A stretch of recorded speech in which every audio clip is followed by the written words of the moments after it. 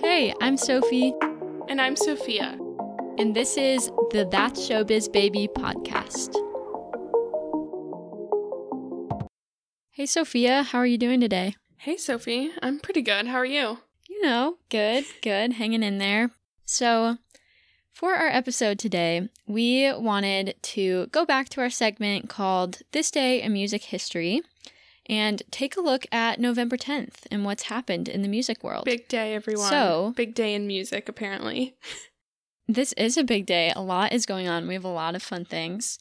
And to kick it off, I'm going to throw it way back to 1938, which is when Kate Smith sang the Irving Berlin song, God Bless America, for the very first time. Berlin had written the song for a musical that he wrote in 1918, but never used it. So this was the very first introduction, which is fun. A classic. Yeah, that song, still around today. Pretty crazy. Good job, Irving. I am going to take it forward to 1966 when a British newspaper broke the news that the Beatles are going to refuse all future offers to tour. So this was kind of at the height of their fame. They were getting tens of thousands of people to every show they were playing, but they were getting really tired of people screaming over them and not really appreciating their music, and the inability to be super creative on stage due to technology at the time. So they said, you know what? We're over this. We're only releasing albums. That's such a power move. Literally. Like to have the ability to do that. Anyways, next up, I'm very excited for this one. We're gonna forward to 1969. We have Sesame Street debuted on TV. It was its debut in the American public. And, this is a classic. I don't know. I remember watching this when I was little. Kind of fun. And they actually had a lot of cool musicians on the show drop by in and out. Like Stevie Wonder, James Taylor, Ray Charles, the Dixie Chicks, and Alicia Keys are some of the many to appear on the show. Which I actually didn't know that. But The funny part is, they did have two people turn down the offer to be on Sesame Street, and that was Bruce Springsteen and Barbra Streisand. Wow. So, honestly, they're lost because Sesame Street's great. Star-studded, really. Yeah, honestly. My favorite show as a child, honestly. So, good to hear about it. In 1975, the band Queen shot their music video for Bohemian Rhapsody. And apparently, it only took them 4 hours to shoot the whole thing. So that was pretty impressive. The song obviously went on to be iconic. And the video still lives on. So good for them. Okay, now I'm going to do another one. We're going to go to 1979, where Rapper's Delight by the Sugar Hill Gang becomes the first rap song to hit the Billboard Hot 100, entering the chart at number 84. And this song is now credited by Rolling Stone as one of the 500 greatest songs of all time.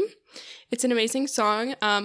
My roommate actually wants to get a rabbit and name the bunny Sugar Hill Gang because it starts like a hip, hop, hippity hop, and rabbits hop. That's incredible. Yeah. And she was like, Sugar Hill for short. That. Yeah, that's so cute. Also, rabbits are adorable. So, 10 out of 10 support. I would come hang out with the rabbit. Right? Sugar Hill. Oh, so cute. In 1986, speaking of Bruce Springsteen, shot down Sesame Street, Bruce Springsteen and the E Street Band released Bruce Springsteen and the E Street Band Live, 1975 to 1985. And this album sold 1 million copies in a single day, which is pretty insane, especially for a live album. Yeah, talk about power moves, honestly. Yeah. We've had a lot of power moves showing out on November 10th. Not to make it sad, but gonna fast forward to 2012, which on this day in history in 2012, Justin Bieber and Selena Gomez announced their breakup. So, rip. That's kind of sad. And also, Justin Bieber played an acoustic version of Cry Me a River at his show in Boston. So, sad boy vibes on November 10th in 2012. And, you may be thinking, that's not music news, that's just celebrity gossip. And yes, it is, and we're reporting on it. And we still like it. And to wrap it up, we have 2017, Taylor Swift releases her album Reputation. This followed her whole publicity campaign, which I remember seeing on social media, where she cleared her social media accounts and posted videos of a hissing snake. So, that's super fun. But to be honest, I do really like this album, so I support. Yeah. Something about November 10th, if there's any astrologists listening, let us know. Is it like a day of power moves, of icons? I don't know, but a lot of good stuff today. Something's going on. Something's going on. And everyone, thank you for listening to Music History, and please stay tuned for our interview with our good friend, Jaren Valdry.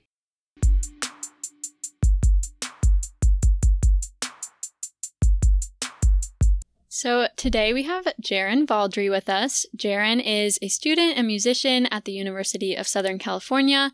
She is currently a junior studying communication with minors in music industry and saxophone. Her passions lie in music, diversity, and women's empowerment, which led her to become the president of the Women's Network at USC. As she grows in her professional career, she hopes to end up working in A&R or streaming at a record label or DSP. In her free time, you can find her writing on her blog, The JV Collective, watching New Girl, or playing with her dog, Scooby. So, to kick it off, we have a fun question, which is, what music have you been listening to recently? Do you have any recs for us? Yes. So, of course, I've been listening to Positions, the new Ariana Grande's new album. Yes. POV is my favorite song. I could sing it all day long. Me, I'm rhyming. And then also Teenage Angst, or Teenager Angst, the EP by Run for Short. That EP, it's Teenage Angst, and I love the song. I Drive Me Mad. It's a headbanger, and it really helps me work out all the anxiety from like all this election stuff. And then also Kamari is a new R&B artist, and I've been listening to a lot of his stuff recently. That Girl is my favorite song by him right now. Highly recommend if you want to be a brand new fan as he rises up. Wow, she really came with the recommendations. We love to see it. Also, yeah, I guess technically not a teenager anymore, but the angst is real. Especially during COVID. Yeah. So, Jaren, my dear friend, can you tell us about your background in music? Yeah.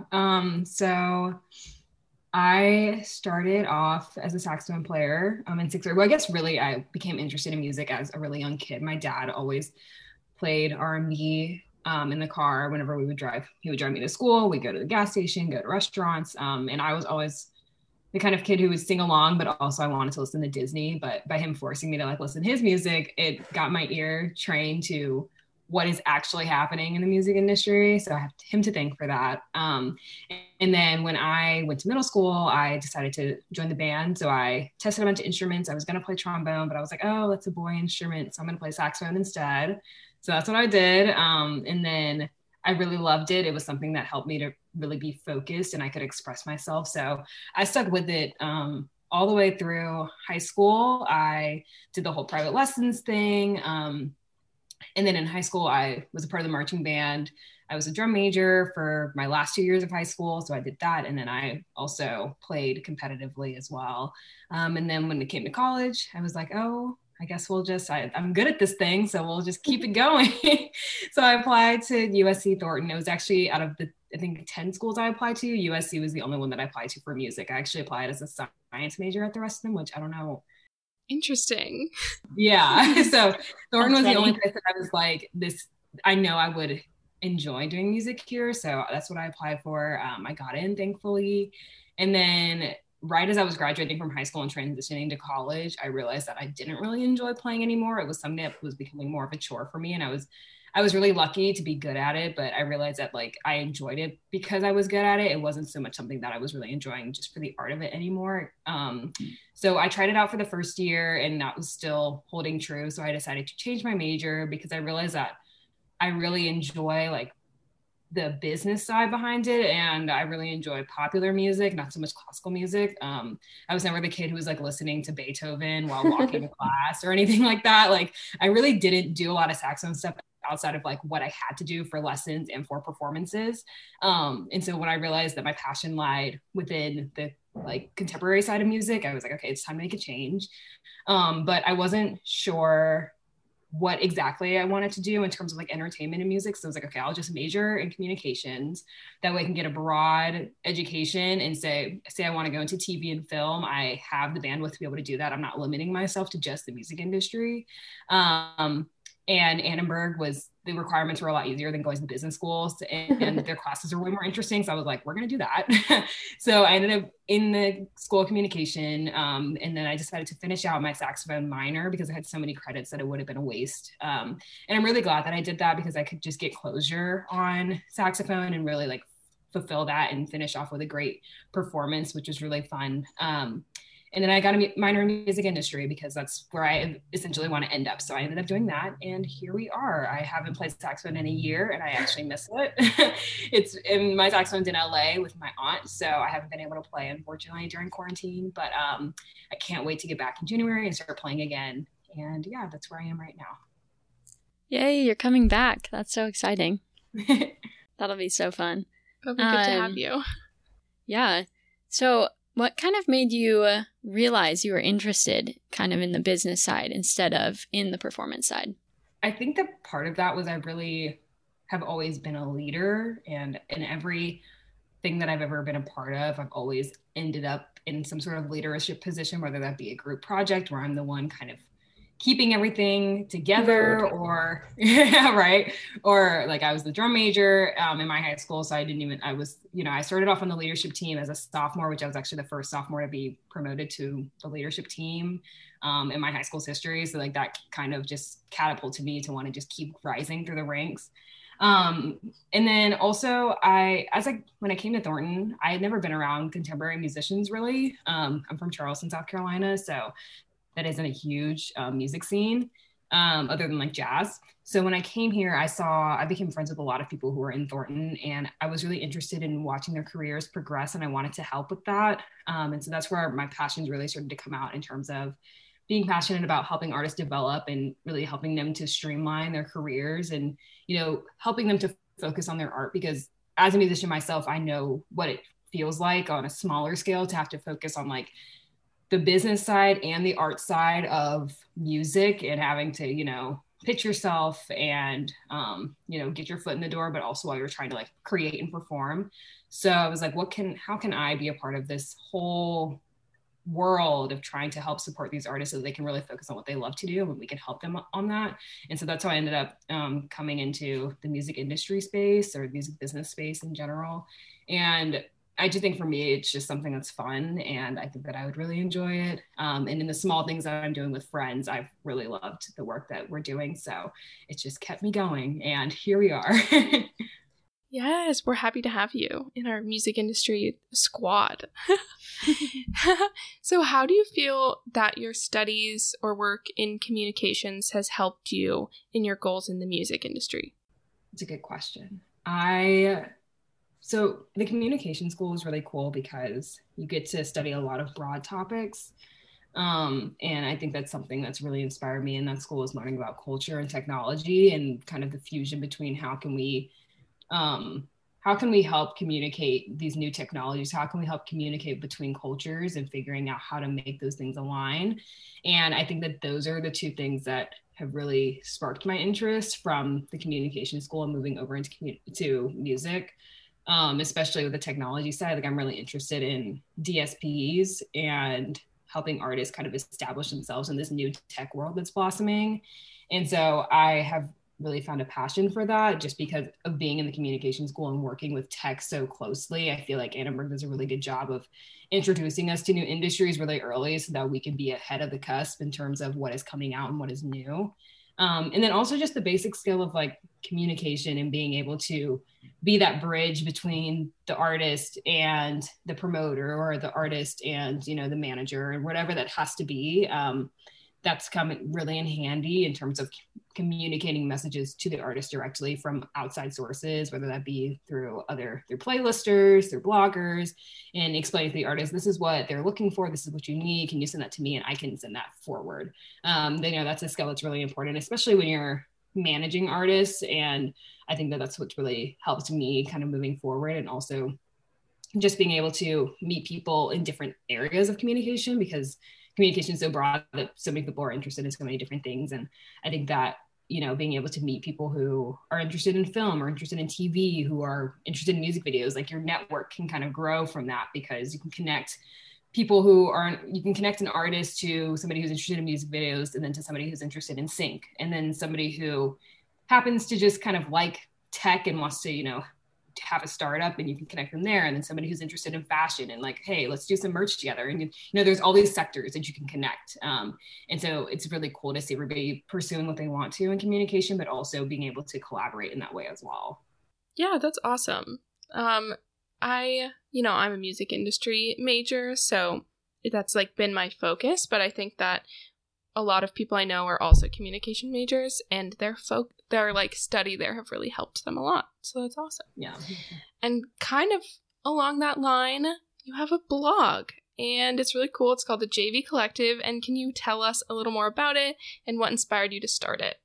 Yeah, so the JV Collective is essentially a digital journal. That's what I call it. It's a place where I can share my thoughts, my feelings, but also because I'm obsessed with music, I can share my music thoughts in terms of, doing reviews on things that I'm loving, and not in a way that's like, a pitchfork where I'm actually trying to like pitch music and like really be specific, but just taking my musician's ear and applying it to the music that I'm hearing, just really for myself. And the reason why I started a blog rather than say a YouTube channel or some sort of Instagram page or TikTok was because I'm somebody who really focuses on numbers, and that's just kind of one of my flaws in terms of like performance. And so I was like, I need something where nobody else can see the numbers and it's just about the content, because on YouTube you can see the likes and the comments, and like similar on TikTok you can see the followers and the likes and all of that stuff. And I was like, I just want people to enjoy the content and not worry about how well I'm performing. That's for me.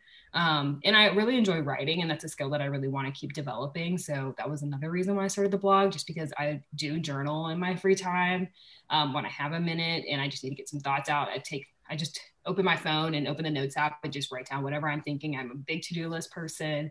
So I just thought it was a way for me to kind of streamline all of those thoughts in a way that wasn't, I don't want to say like offensive to others, but it's more so just about me and like what I'm thinking. And so I started in quarantine because quarantine was hard. And, I'm at home right now in Atlanta with my parents. And of course, living at home has its perks, but it also has its cons in terms of, you lose your independence a little bit, especially when you're so used to being by yourself for months on end. So that's really what caused me to start it, was just so I could like really talk about how I'm feeling in different ways. And some of that's quarantine, some of that's talking about virtual school.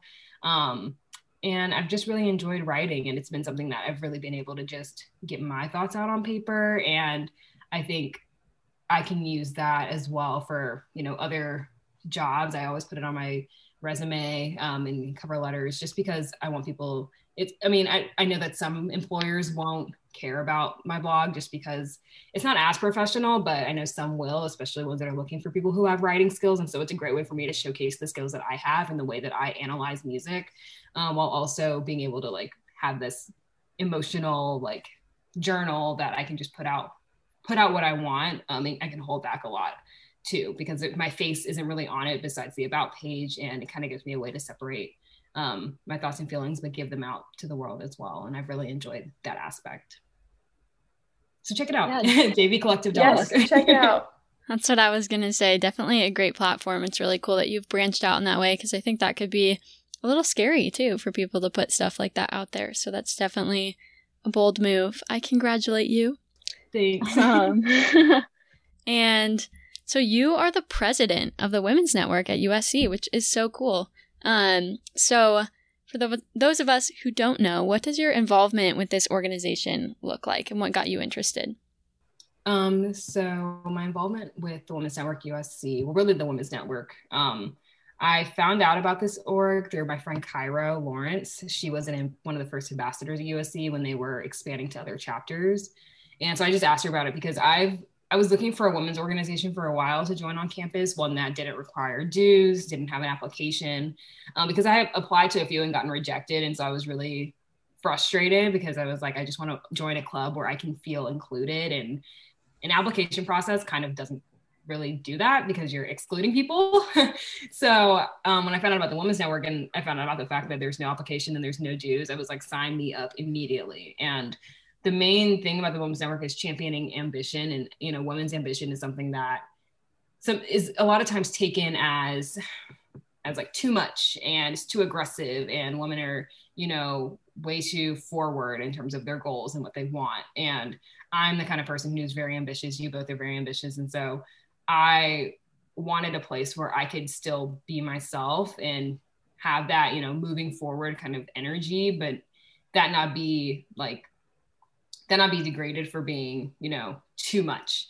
And so I was like, this is the perfect place for me. I just want to join. I was not intending on like getting a leadership position, but as I said before, it just somehow always happens.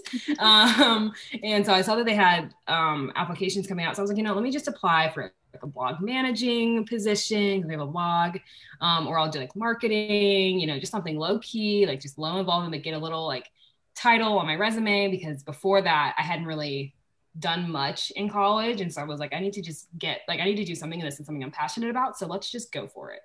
And I also applied for the vice president position because it was really more so like administrative stuff. And I was like, I'm really good at administrative stuff. I'm really nitpicky. I'm really detail oriented. So I would be really great at that. And the president position, I was like, I have zero leadership experience, and in college, that is, and I haven't had any internships. And so I don't know why they would even choose me. So why would I even apply? So I didn't apply. And then the founder, she DM'd me because I had a couple of questions. She was like, let's hop on a call. So I was like, okay, cool. So we hop on a call. And so I was just asking her about what the Women's Network is and just kind of getting a better understanding of like this new organization, and also asking about these positions I was applying for because I really wanted to put my best foot forward. And so she was like, have you ever considered applying to be the president? And I was like, oh, no, I don't know. I have no experience and I probably wouldn't even get it. So like, I'm not even worried. Like I want to do the VP position. And she told me the statistic and I can never remember exactly what it was, but essentially, there's a certain percentage of men that are more likely to apply to jobs when they're only, I believe, 30% qualified, whereas women are way less likely to apply to a job even if they're 100% qualified. And so when she said that, I was kind of like, you caught me, because I do that a lot. Where like I'll look at an application and I'm like, okay, I'm missing this one bullet point. So you know what, they're probably not going to choose me. So I'm just not even going to apply. And so she kind of caught me in that and was like, you should just go for it. Just go for it. See what happens. Worst comes to worst, you get another position or you can apply next semester. So I was like, you know, what do I have to lose? Like we're in quarantine. Let's just go for it and just see what happens. Lo and behold, I got it. And so now what I do is I lead a 12-person board. And my job is mostly reaching out to speakers and planning our speaker panels, as well as, you know, communicating with all of our board members and really just overseeing all of the operations and ensuring that at the end of the day, everything that we're doing is to uplift the women in our organization and ensure that their ambition is being championed. And so a lot of that comes in, you know, making sure that marketing is putting out all the graphics and they look the way that, you know, I envision for the organization. And that's following up with our events VPs and making sure that all of our other events that don't include speaker panels are planned out and ready to go. And we are going to have a great meeting coming up on Tuesday night, or, you know, just making sure that all of the financial stuff is in place and ensuring that our blog is posting and, you know, all of these little things. And then also, you know, making sure that our members are being heard and communicating with them as well. So I have my hand in a lot of different areas of the organization. I have them in all of them, which has been really fun. And it's given me the opportunity to meet new people around campus, even though all of it's been virtual. I haven't even met my board in person. I've never met my VP in person. So it's been really interesting learning how to lead while not knowing people, because I feel like that in-person interaction kind of, you add the emotional side to leadership more so. And so figuring out how to translate that into the virtual space has been a challenge for me, but it's been really great for me to learn how to do that because of the times that we're moving into. And so that's been really fun. And then also communicating with the other chapters. So the Women's Network has, I believe, 24 chapters in total around the country. So, getting to talk to those presidents every other week and figure out like, what are you doing at your chapter that's working? And what am I doing at mine? And how can we collaborate? And, can you send me your PowerPoint for this meeting? Because we're having one on a similar topic. And we're going to pull a couple slides from that. Yeah, cool, sure. And so it's really great to have that community as well of other women who are leading across the country in various industries, and being able to connect with each other on LinkedIn and get to know one another. And this is something that I think I wouldn't have gotten had I not come across this organization. And it's been really beneficial in terms of me having a support team while in quarantine, but also being able to support others in quarantine and through this whole virtual school thing that my members are going through, which has been really fantastic. That was long-winded, but yes. Everyone, also, if you're a woman at USC, check out the Women's Network because they're doing really cool stuff. She's almost being modest about all the stuff she's doing. So I'll say it. Yeah. So, do you see your passion for women connecting and female empowerment impacting your career in the music industry? Definitely. I think that in everything that I do moving forward, I want diversity to be at the forefront, especially, racial diversity, ethnic diversity, and then also, women's empowerment, gender diversity too, for women and non-binary people. And that's something that I've always been really passionate about. And I do research in Annenberg on diversity and inclusion in various industries in the entertainment. And so I've noticed that that's something that I'm really passionate about. And I want to make sure that, whether I'm doing A&R, I'm doing streaming, like I'm making diverse playlists, or I'm finding a diverse group of artists, or, I'm marketing to a diverse group of people and making sure that this artist aligns with people who don't even look like them, to ensure that, everybody feels seen by this person who's putting out this music. I think that music is a diverse arena and we have to really press into that, because if we don't, we're missing a large gap, because the whole point of music is to communicate regardless of what you look like. And I think that, making sure that that's always at the forefront is really important in terms of continuing to let the music industry progress and grow. Yeah, absolutely. That's so cool. And I think, that's something that you can kind of take, and it is definitely applicable to any field, and especially in entertainment. And so it'll be really cool to see where you take that and what you do with that. And kind of on a different note, you mentioned earlier that you're interested in working in A&R or streaming at a record label or DSP. Those are kind of your areas of interest, and just wondering what drew your attention to those fields? What makes you interested in those in particular?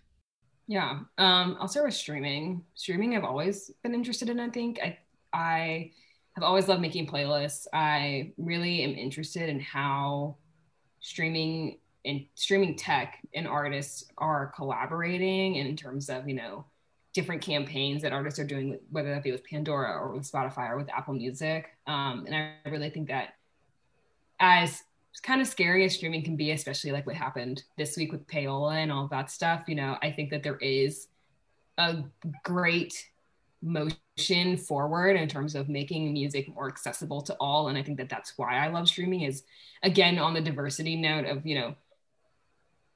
not everybody can go to a concert, right? Concerts can become expensive. It's $100, $200 tickets. If you're lucky, they're $30, depending on where you want to sit, what venue.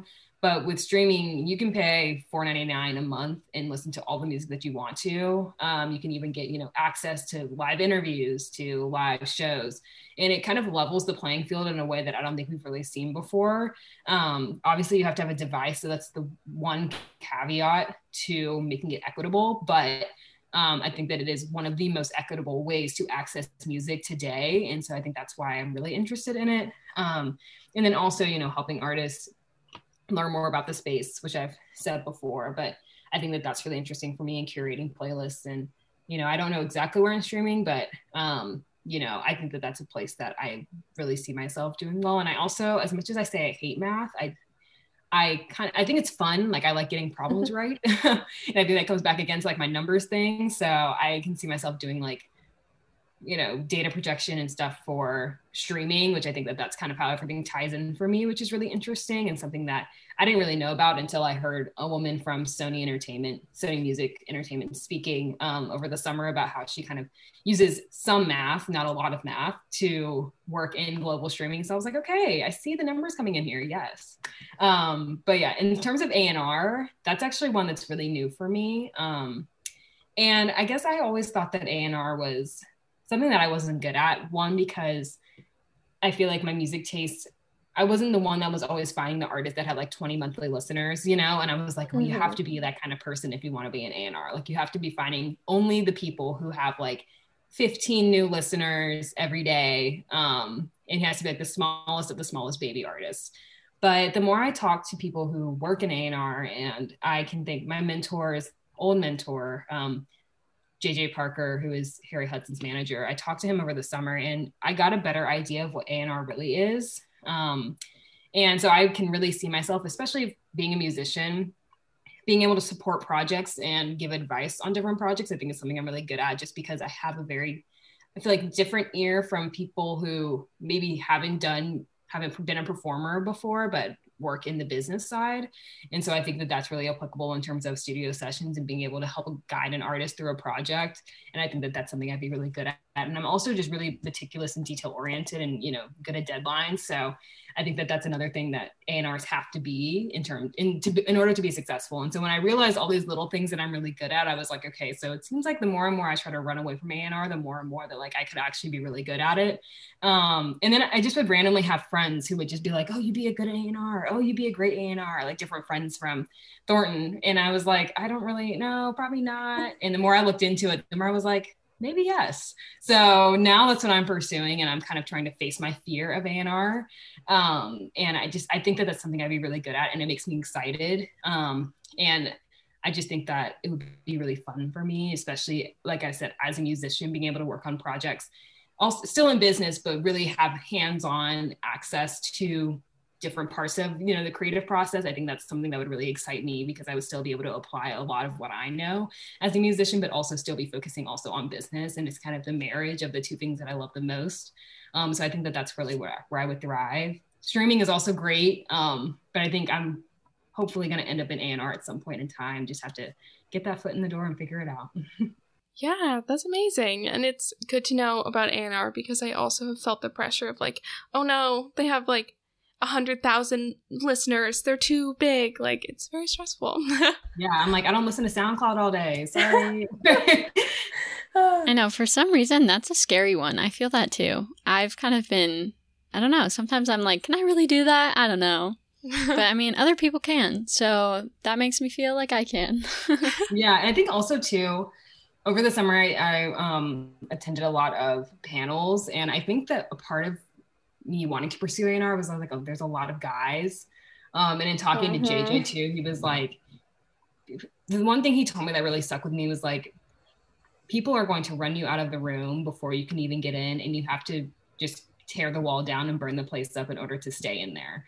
And he was like, don't be afraid to burn down the whole room if that means getting your point across.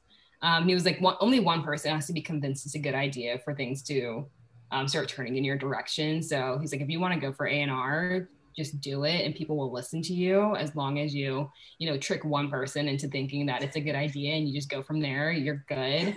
And the second thing, and then we can move on to another point, but the second thing that he told me was also, a lot of people, and I'm sure you two have maybe seen this, especially like in LA, I think that this is something that really scared me about the music industry at first was there are so many people who have more connections than me or, have had more internships than me or whatever the case may be.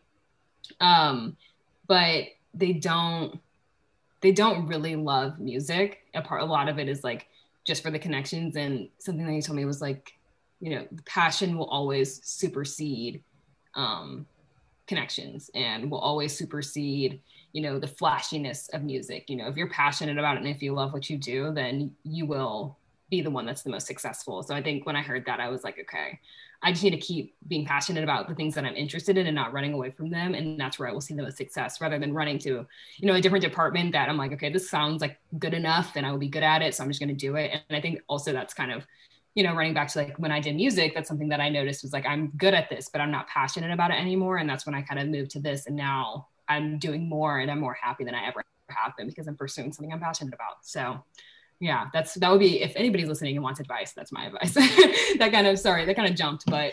No, that's really good advice. And actually, speaking of advice, I'm going to ask you for some more. So we've been friends for a while now. And during that friendship, I've seen you just connect and network with so many people. You have a knack for making like authentic connections and approaching people you don't know and getting them to love you right away. So do you have any advice for us or the people listening about authentic networking? We can use some help getting people to not be scared off by the two Sophias right away. First, thank you. That means a lot. I think that at first I was also like very scared of networking just because I'm like, oh, I'm so weird and awkward and like it's going to be like very strange. But I think when I finally just realized that like they don't have to like me, but I'm still going to talk to you, you know, and I have an outgoing personality. And I think the less you think of yourself and the more you think of how can I connect with this person? What is something what's the one thing that we can connect on that can blossom into a different conversation? And not so much worrying about you, but more so letting them talk to you. And, you know, people love to talk about themselves. So that's kind of how I walk into every situation. But in terms of authentic networking, I mean, just being yourself, like not trying to put on a facade. Like I'm really honest. I've never had an internship in the music industry. I, you know, got into this. I'm not late, but, you know, I don't have a lot of connections in terms of like my parents weren't a part of the music industry. I didn't really have friends a part of the music industry before I came to college. So I feel like being really humble and honest with yourself and with the people you're talking to, it already levels things down to you being a really authentic person and people wanting to help you. And that's what's really helped me. I feel like just being honest with that and not trying to act like I have more than I actually do, because that can be beneficial in some situations, but sometimes you get in way over your head and it really bites you in the ass. Sorry. But yeah. And then in terms of growing, I would say the first thing that I really did was first, I got a mentor, which was really helpful. And I'm really lucky that I got a mentor. Not everybody has access to that, but I got one through the Black Alumni Association at school. And so she really helped me to learn like how to network outside of my peers and the people I know. And then from there, you know, for me, it's using LinkedIn and just sending like little notes to people, like connecting people at companies that I love, with people who I'm like, okay, you went to USC, I went to USC, let's be friends. And then also, you know, looking for positions that I'd be interested in and connecting on that. So, you know, just sending a quick note and saying, hi, I would love to learn from you rather than, hi, I need a job. That's always a great way to start things off, because that way you can really get to know that person and they can help you move forward and meet other people. So like I said, with my mentor, like she introduced me to her mentor that she had when she was in college, who happens to be Harry Hudson's manager. And so now like, he's like, you know, you're a part of like the family now. And now I'm also, you know, your mentor in a way. So that was a really great connection for me to make. And I learned a lot from him, and I wouldn't have had that had I not asked my mentor, like, hey, do you know anybody who I can connect with who's done, I think at the time I was interested in radio promotions. So I was like, do you know anybody who's done that? Can you connect me with somebody? And that's who she connected me to. You know, like on that point, being willing to ask for help, being willing to ask professors and people around you, hey, do you know somebody who works at this company, or do you know somebody who does this thing, whether that be A&R or consulting or whatever that case may be. They very well may, or they may not know somebody who does that exact role, but they have something similar, and that person can connect you with the person that you're looking for. You know, just being willing to be humble and ask for help is really the main way that I found networking to be really beneficial for me. I think that that's the way that I've really been successful at it. And then also just being yourself, of course, like that's really the only way to continue being successful in life, is just being as authentic as you can be, not only with yourself, but with other people as well. Well, Jaren, thank you so much for sharing your wisdom with us. Is there anywhere you want the people listening to be directed to find you? You can find me on Instagram at Jaren Valdry, Jaryn, V as in Victor, ALDRY. Also the JV Collective, it's jvcollective.org. There is no the in the web address. And yeah, if you want to follow me on Twitter, it's the same thing, Jaren Valdry. And that's pretty much it for me. If you find me on TikTok, no, you didn't. I have. I see you. I am a duet account only. But yeah, that's pretty much it for me. Those are all my little things. I'm not really like, you know, all over the place. I'm not a social media influencer, but if you're interested in my pictures of my dog, then totally. And I share music on my Instagram a lot too, so you can get some good takes there. Yeah, well, thank you so much. Of course. Thank you for having me.